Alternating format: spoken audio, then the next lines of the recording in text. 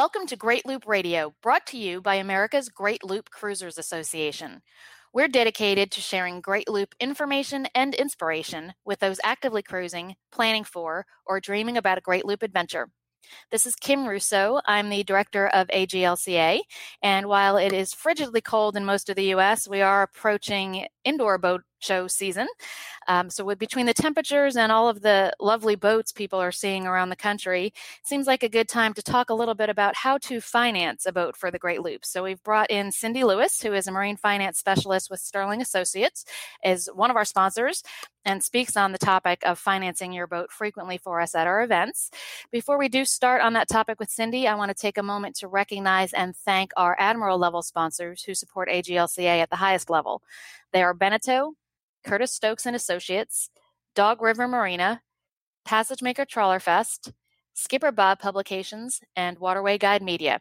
As always, we encourage our listeners to support these businesses that support the Great Loop. Cindy Lewis, thanks for joining me again on Great Loop Radio. Thank you, Kim, for having me. It's a pleasure to be here.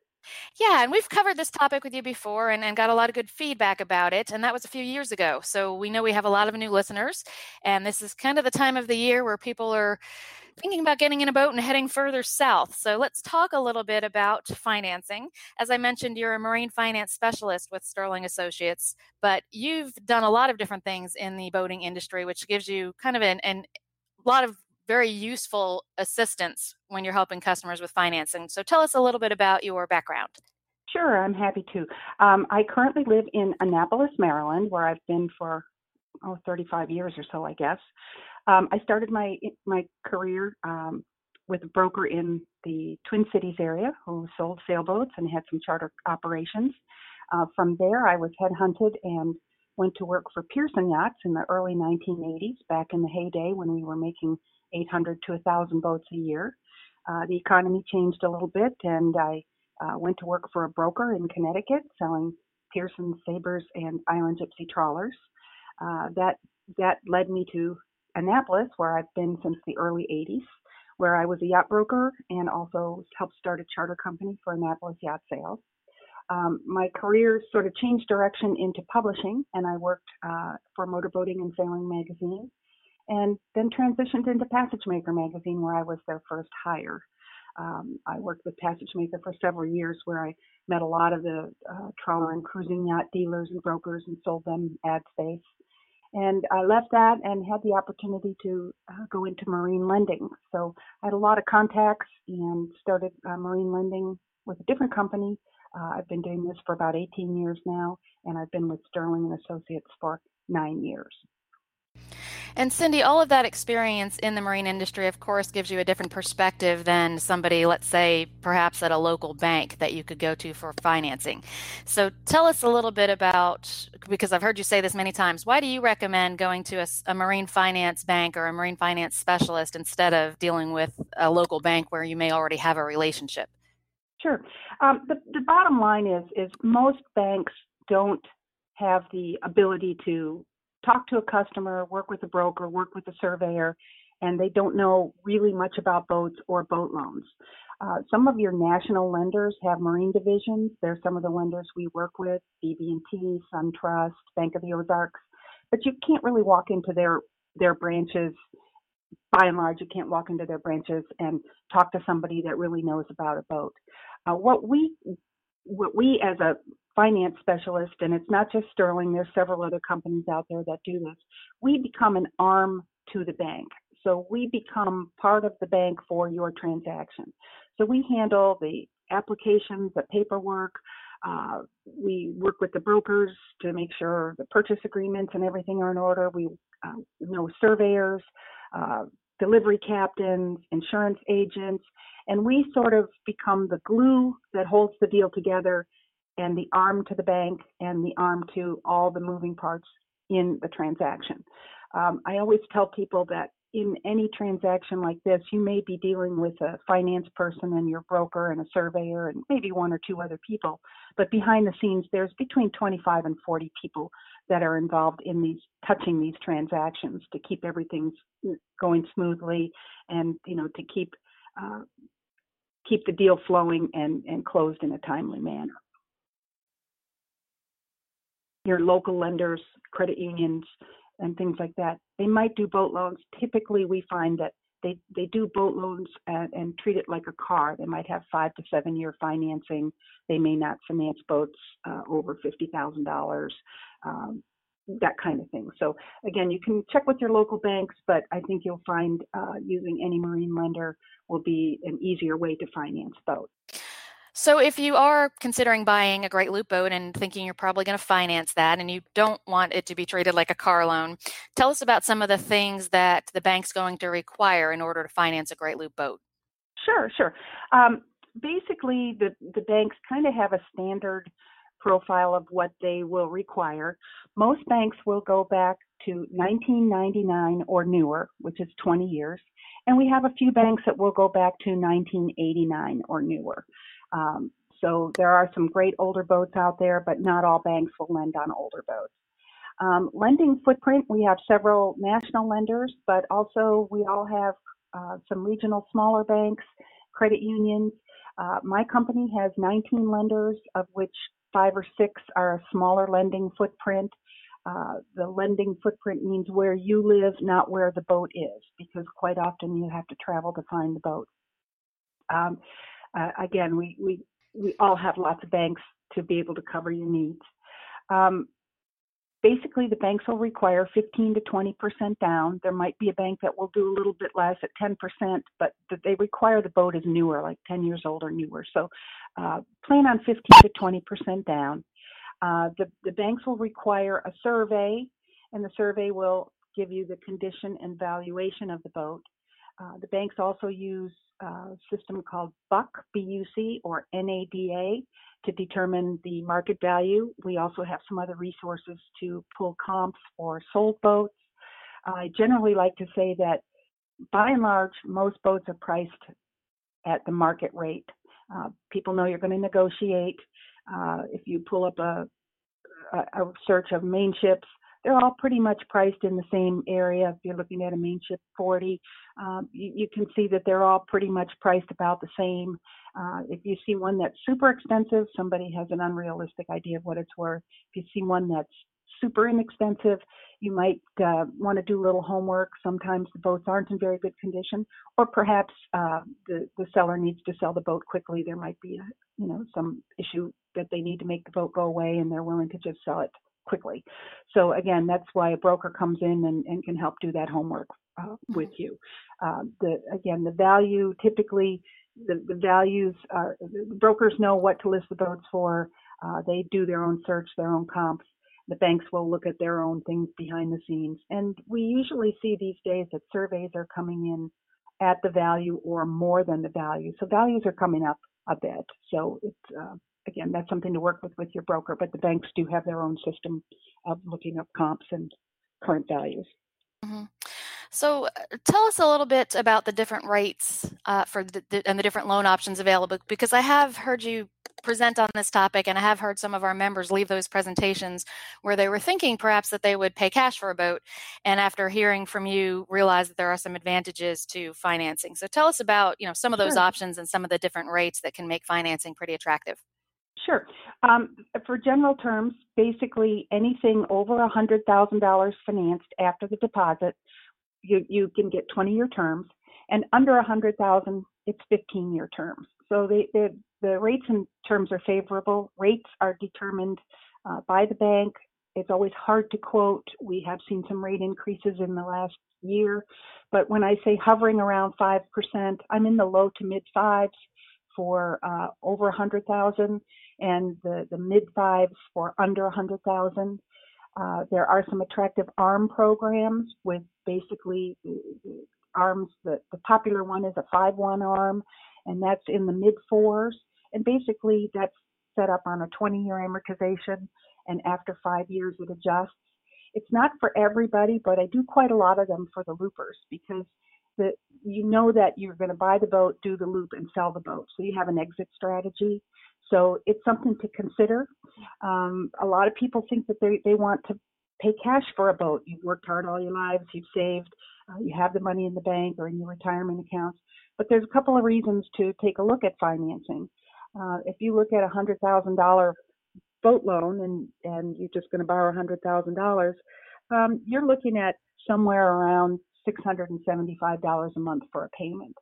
Your $100,000 may be, working pretty well for you in your retirement accounts and in your bank accounts. And you can consider that payment as cost of doing the trip versus tying up all your money in the boat itself. Mm-hmm. And a lot of people think that they want to take the money out of retirement accounts. You may be faced with capital gains if you take too much money out of your account. So that's something to go over with your financial planner and something to look at. But I find quite a lot of people, once they think about it, decide that they'll finance a portion of the boat and keep their money in the bank.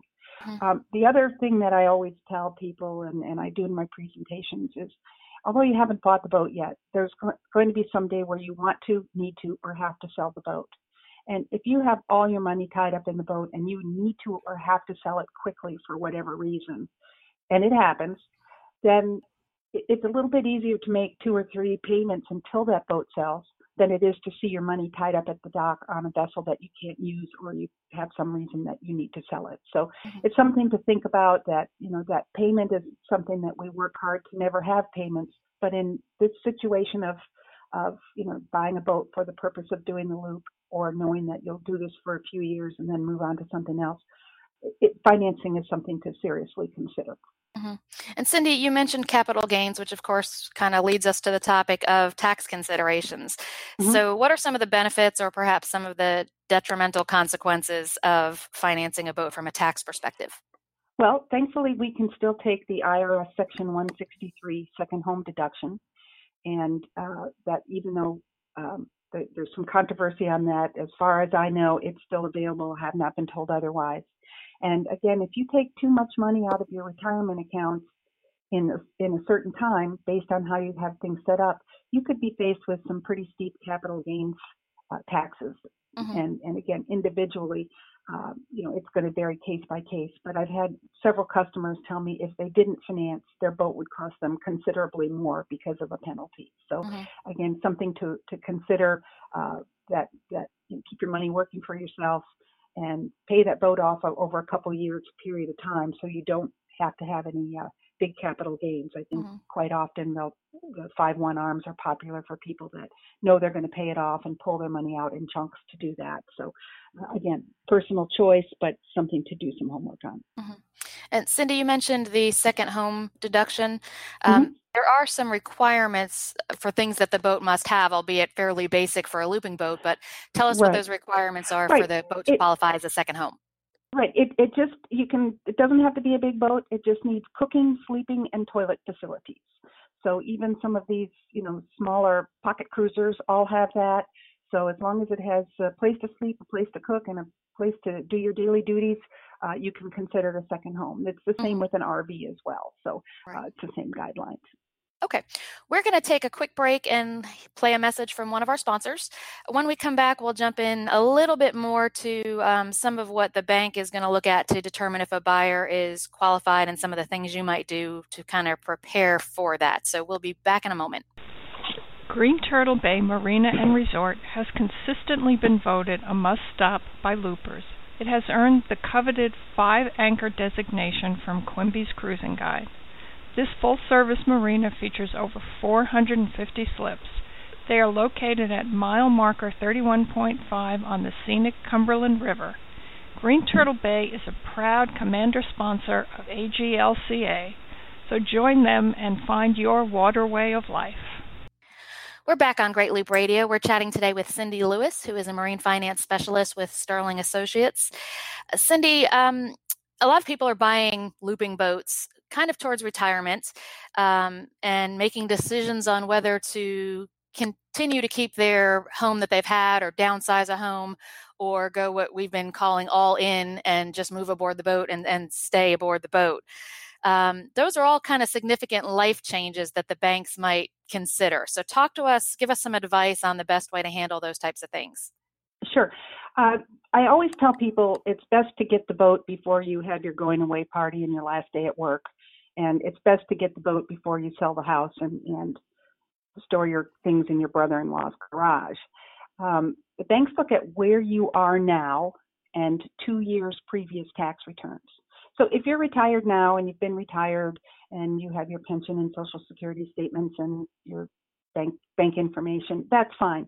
But the hardest loan to get is for someone that calls me and says, Friday was my last day of work, and Saturday we signed the paperwork on the house. I'm homeless, I'm staying with a friend, and now I need a boat loan. And the reason is you're not tied to anything. So the bank likes to see that you're tied to terra firma. That doesn't mean you need to own a house. You can downsize and rent. They just need to see that you're tied to land in some form.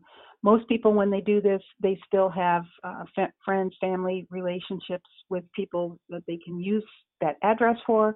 Many people will just downsize to a smaller condo or townhouse. It's kind of an individual thing, but I always say try to get the boat before you retire and before you sell the house, because the banks want to see that you're tied to real estate. We can talk about this if anyone wants to reach out to me. We can talk about this on an individual basis. But again, plan ahead is the way to approach it, and think like the bank.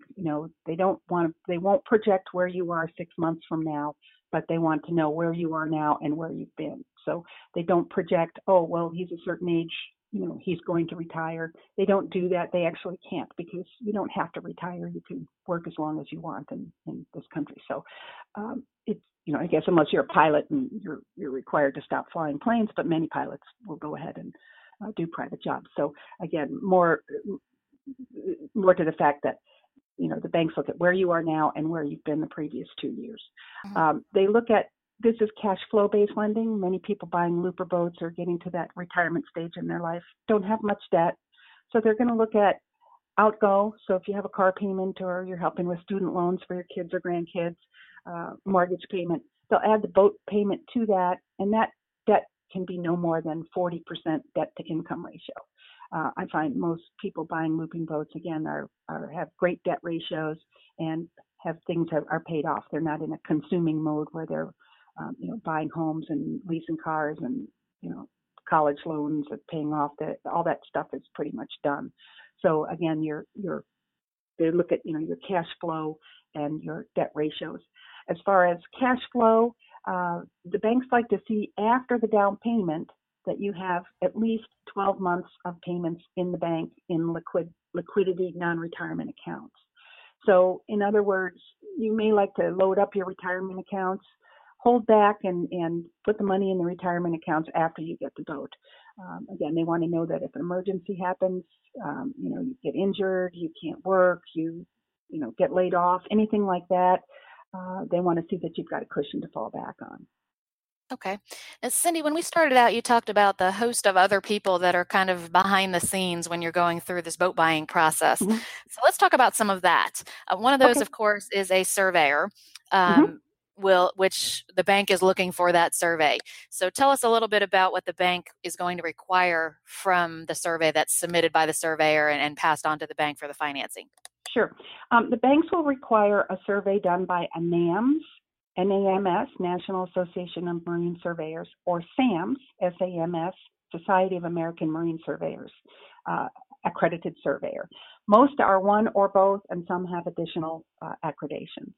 So they're going to require a survey with a sea trial, a haul out, the sea trials to run the engine up to speed. Most banks don't require an engine survey. However, lately I'm seeing banks asking for engine surveys on boats over 20 years old. I always recommend an engine survey. Most brokers will recommend an engine survey separately as well. It's kind of just a good cushion. Again, that's a case-by-case thing, but I always recommend getting an engine survey. The surveyor will give a condition and valuation comment on the survey. And the banks need the boat to be in average or above average condition, good, average or above average. If it's in fair to poor, they're going to start looking through that survey and see why. You're probably not going to buy a boat that's in fair to poor condition. And the banks don't want to finance a boat that's a project, because they want their collateral to be good. If something should happen and they end up with that collateral back, they want to know that the boat is easily sellable and in good working order. Quite often people will want to add new things like upgrade electronics, dinghies and that kind of thing. We can do that, but it's best to be proactive on that. So if you've zeroed in on a boat that you'd like to get an approval for, and you say, gee, I want to put a new dinghy on, it's always a good idea to get the quote for the dinghy and any electronic upgrades ahead of time. I can submit everything to the bank with the purchase agreement, the application, and the additional upgrades. The banks aren't into what I call build a boat workshop, and they will typically add equipment that they can look up in a catalog. So I always say a West Marine shopping cart, it works. You may not end up buying it at West Marine, but the prices are basically the same as what an outfitter or a private company would charge. And again, if you can attach it to the boat without huge labor, that's what they'll do. They don't finance in things that take a lot of labor because labor varies around the country. A gallon of paint might be $400, but a yard might charge $120 an hour or $60 an hour, depending on where the yard is, to put the paint on. So that doesn't necessarily, the labor doesn't necessarily add value to the boat, but things that they can look up in a catalog, will certainly enhance the boat. And again, it's case by case, it's individual. We do this quite often, but it has to be something that can be looked up easily by an underwriter at a bank and not any kind of custom type work. Okay, so things like a marine and electronics upfit, for example, is something that you can probably finance into your loan. Yes. I'm doing one right now where we're financing in a dinghy, davits, and outboard, and that's about $8,500, and easy to get quotes for and add into the loan, and it all, it all works. So, again, paint jobs, new interior cushions, that kind of thing. That's harder because again, those prices are going to vary based on if you do new interior, based on the cost of the fabric, based on the cost of the labor at that particular canvas outfitter. So again, it's not something that would be able to be priced average nationwide. So again, things from a catalog and electronics, dinghies, generators, that kind of thing can definitely be added in. Okay. And then another person who may or may not be involved in this whole process is somebody to handle kind of the paperwork issue. So you've got to title, sometimes state register and Coast Guard document the boat. What of those things does the bank require, and who can someone get to help them to make sure that's all done properly? Correct. Many people on a private transaction like to think that they can do all of this themselves, which they can, but I always recommend, and the banks require, a third-party U.S. Coast Guard agent that is a member of AVDA, American Vessel Documentation Association. These dock agents are insured with hold harmless insurance, and they're also part of the glue that holds the deal together. They will order hull searches, lien searches. If there's a loan on the boat, they will get the payoff and the per diem amount. They handle bills of sale for sellers, bills of sale for buyers, application for documentation. And for the banks, they will set up and secure a first preferred ship's mortgage, which is a requirement from the bank when the boat is documentable. Any boat over 27 feet is documentable. Most boats are over 27 feet, so this would fall into that requirement. Quite often, these title agents find hiccups, and they'll see that the dinghy didn't get transferred to the sellers 2 or 3 owners ago, and we have to go back and get the dinghy titles straightened out. On a small dinghy, sometimes we just make them sign an affidavit saying that they'll handle registration themselves. But when you have an expensive, center console type dinghy that's really a boat in itself, that needs to be cleared up and straightened up. So these title agents are really miracle workers at fixing problems, stopping problems from happening in the future, and well worth the price. The documentation ranges from $600 to $800, depending on how much they do. Even on a private party without the ship's mortgage, the ship's mortgage is a couple $100 because there's fees involved for filing that. But even on a private party transaction, I strongly recommend using an AVDA member Coast Guard documentation agent. It's just a small peace of mind. It's not a lot of money. If you were buying a house, you'd be required to use a title agent, and they cost a lot more. So the cost of the transactions, for fees, our company and other companies, we charge $200-300 for our paperwork and overnights and doc prep, and the big cost involved would be the documentation. But all in, it comes into somewhere under $1,000. If they're doing more for you, your state registration and more things, it's a few $100s more. But it's a small money to pay for peace of mind on something that you want to make sure all that registration is correct. And again, the banks require it, but on a private party transaction, I suggest it. I highly recommend it. Just like an engine survey, I always recommend those. Right.